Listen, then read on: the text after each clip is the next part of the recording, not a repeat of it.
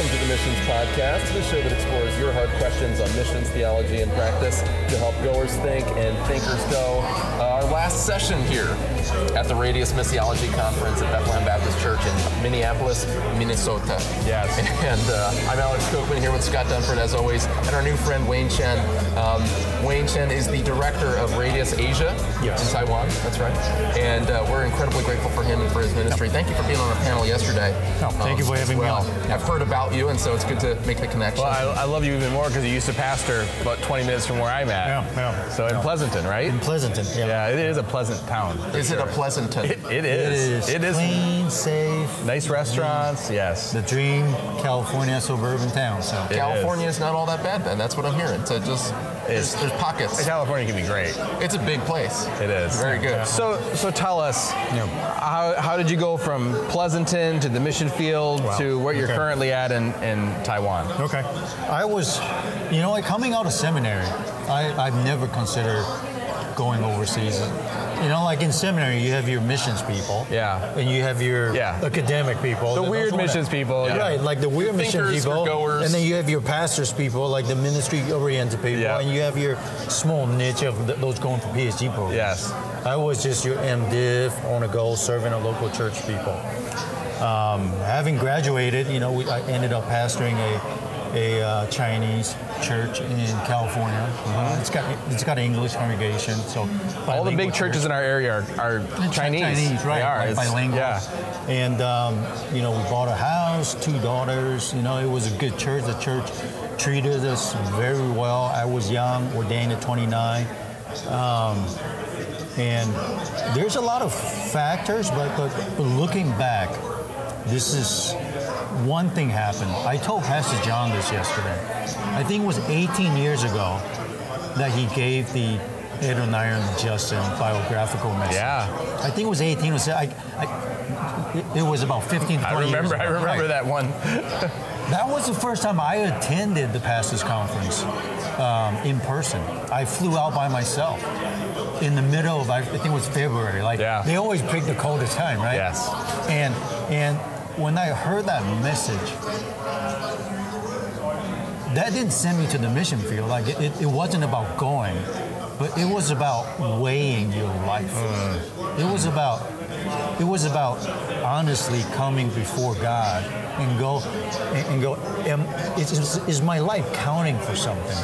Because if I have a conversation with anybody else, with the members of my church, well, they're going to go, wait a minute, you're all pastor already. You're doing something significant. You're doing something that we'll never do. Right. If your life doesn't count, then what about mine? Exactly. Right. So that conversation won't help me.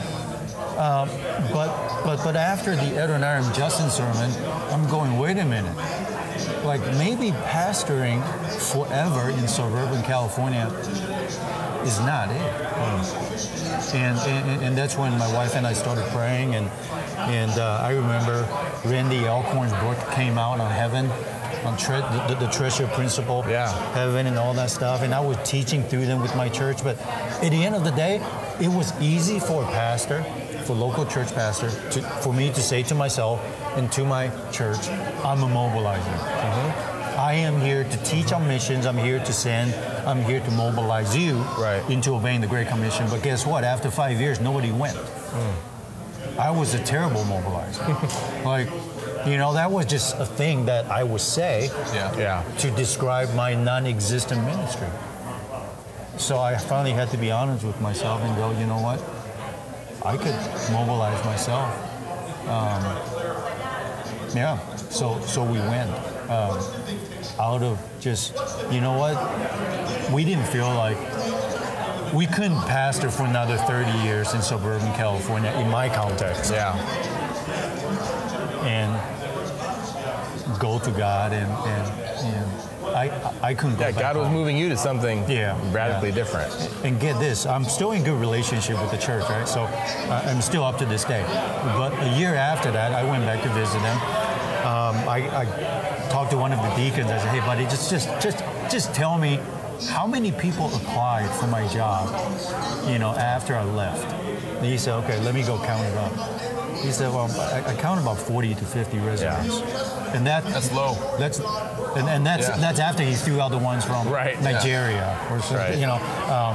But I'm going, wait a minute, like, and half of those resumes would say, I receive a calling from God to come to pastor in Pleasanton, California. Like, did God make a mistake? I mean, I can't find another family to go to New Guinea with me to go to Unreached People Group. So that, if anything, solidified. There's no turning back now. Yeah. Like, every time I come back, I'm in Asia now. Every time I come back to California, America, I love it here. Yeah. Like, I'm quite at home here. Yeah. But I don't think I'll ever move back. Not until the Great Commission is done. So you went from California to New Guinea. And you served there for how long? For about 9 years. Okay. On the ground. With the BM people? With the BM people. Okay, tell us about them. Our people, their whole population is about 3,000. Instead of living in the jungle, our people group were unique. They live on 4 little volcanic islands about 80 miles offshore. So our island is only about 1.5 miles wide.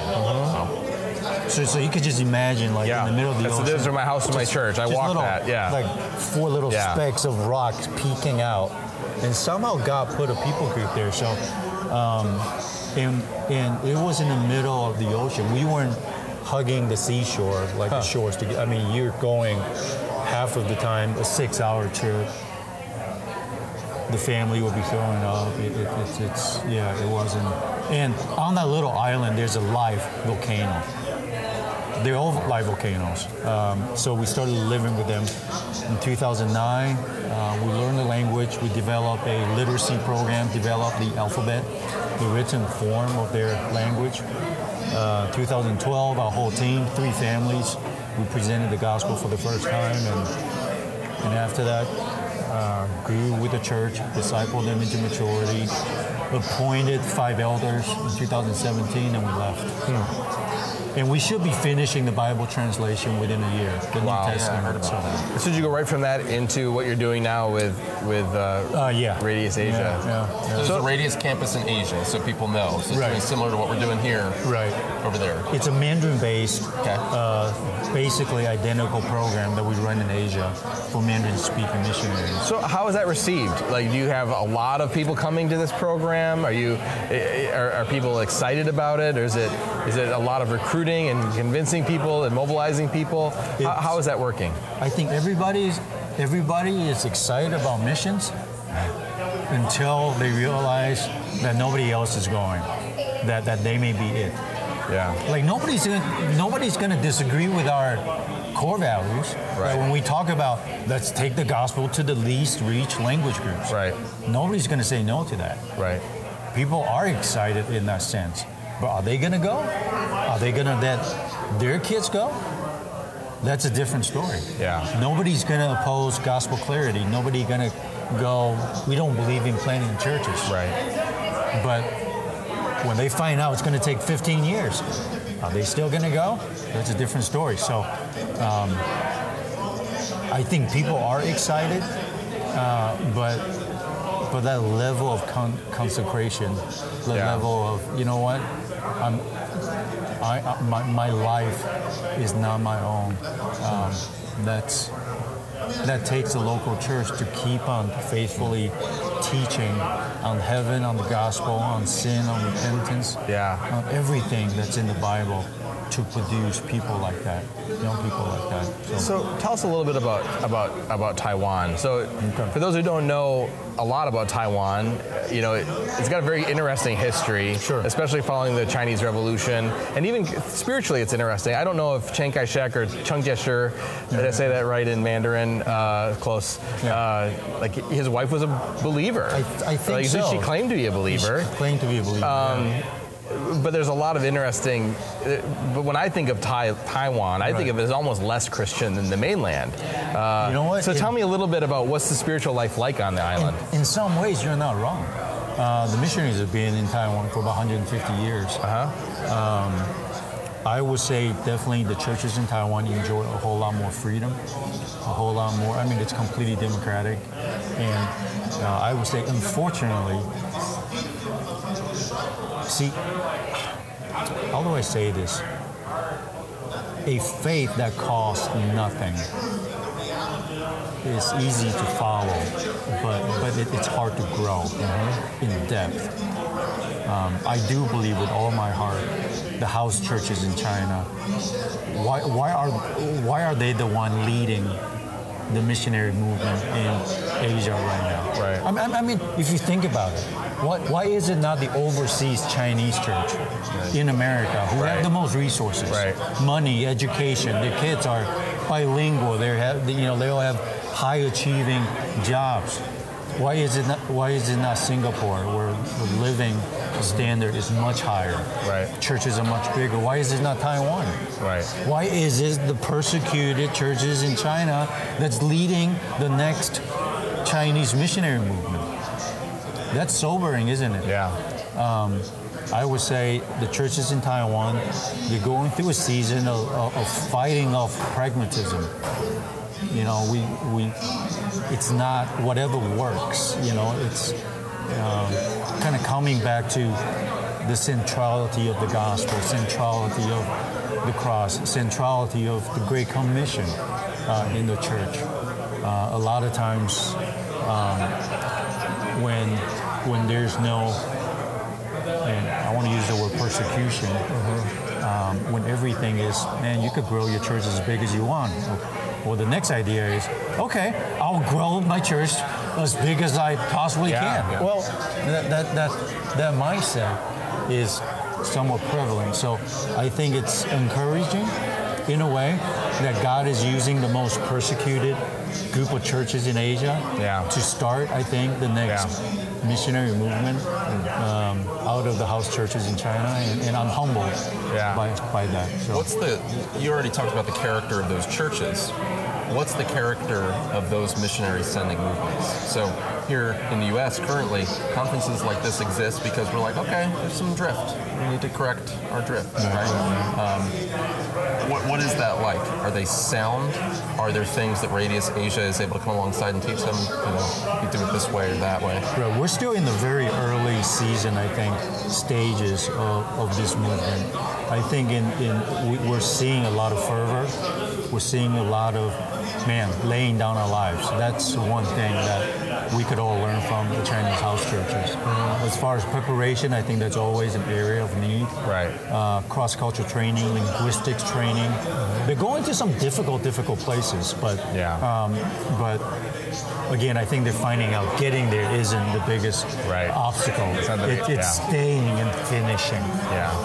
But I think this early in the stage of this whole movement, we got to give them a lot of grace. We got to give them a lot of. There's always room for maturity. There's always room for. Sometimes, anytime when a Chinese missionary gets martyred, we're going, oh man, they went too recklessly. Right. Or they needed more training, or they could use more agency support, or they need contingency help. But let's look at our own. I'm talking about the West history of missions. We lost quite a few people too. We did in the early days. Yeah, and it's out of those. The last thing you want to do is finger point when somebody dies. Right. In the mission. Yeah, that's bad form. So I would say we have a lot to learn from. Their missionary movement and offer our help in a posture of partnership, not as, hey, like we've done this, we're better. I think just with the posture of, hey, let's walk together in this season.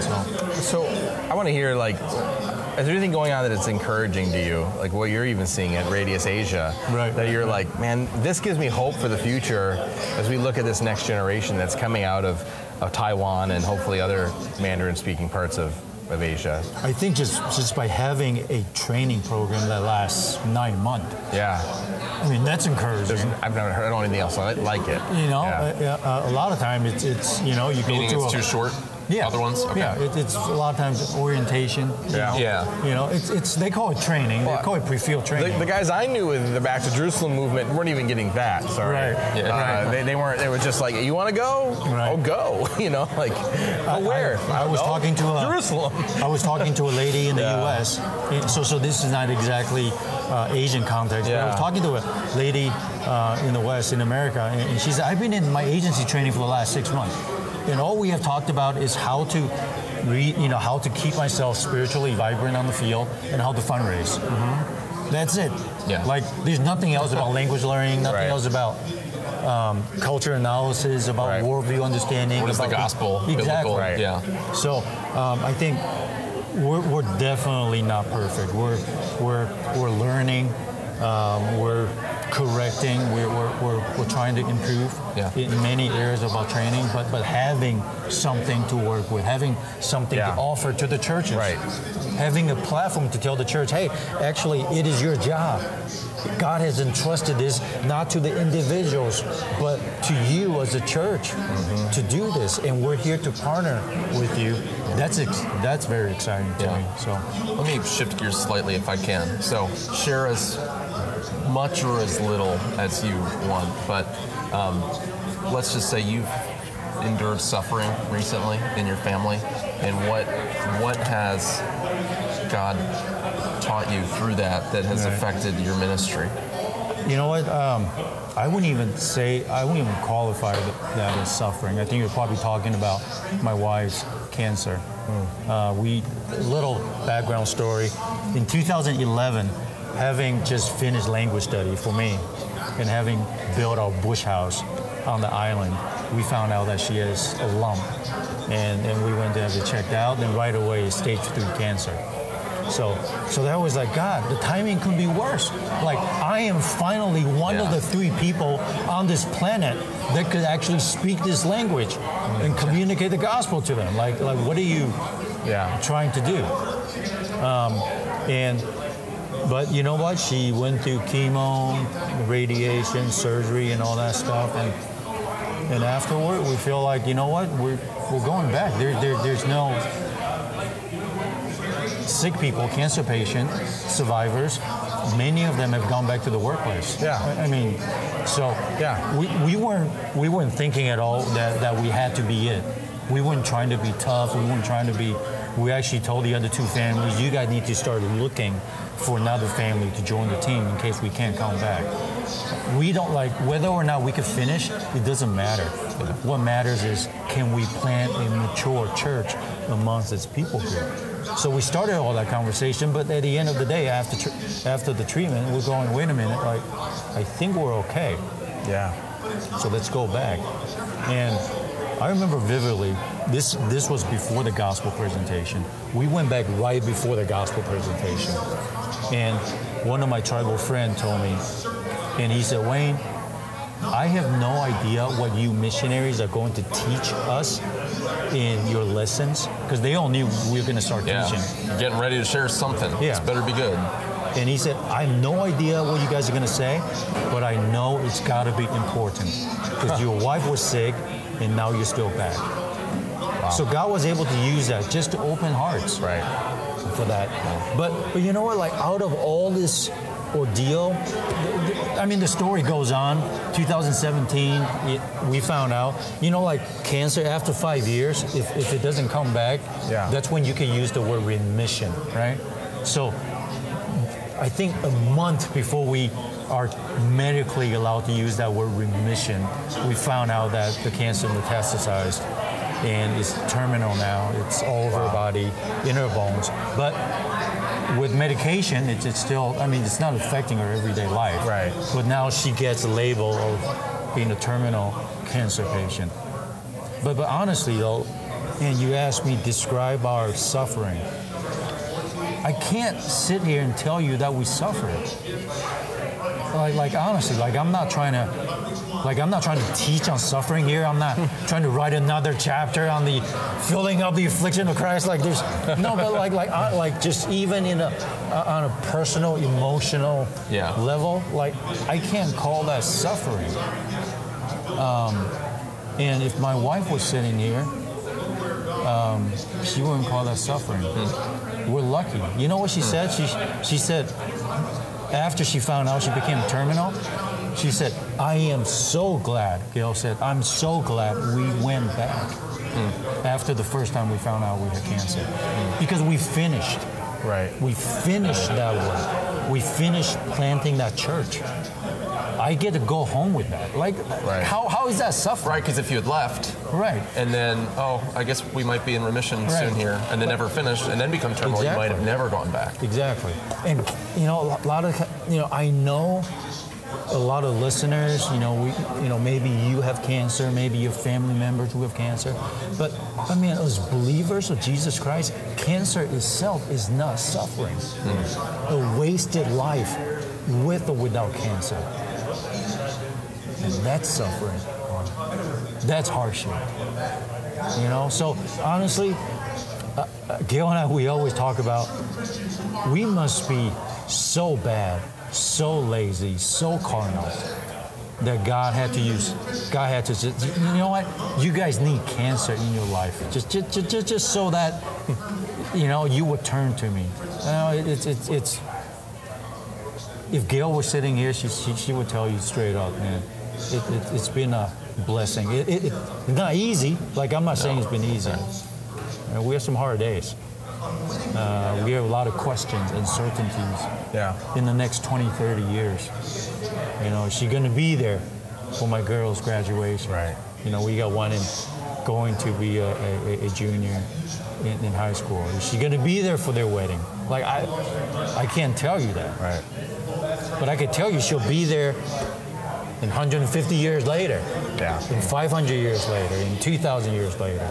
That's our hope. Right. You take that away, if my focus is on to make sure the next 20, 30 years somehow goes well, then what is life then? That's not a life that we're called to lead. So. We'll be praying for you and for Gail. We're really excited about what God's doing at Radius Asia. Thank you, man. As someone who worked in Asia, loves the Asian people, and also knows, knows a little bit of like the missionary zeal of the Chinese people without a lot of training or preparation.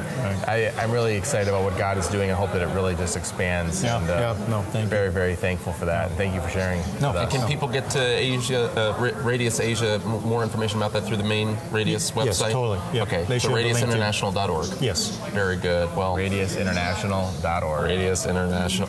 On the show, we've got this recurring commercial with Brooks, and it's a very... I sampled it from some other clip, so it's radiusinternational.org. So we'll have to apply a pitch shifter there maybe next time. Wayne, thank you so much for being a part. We've been blessed. We've been edified.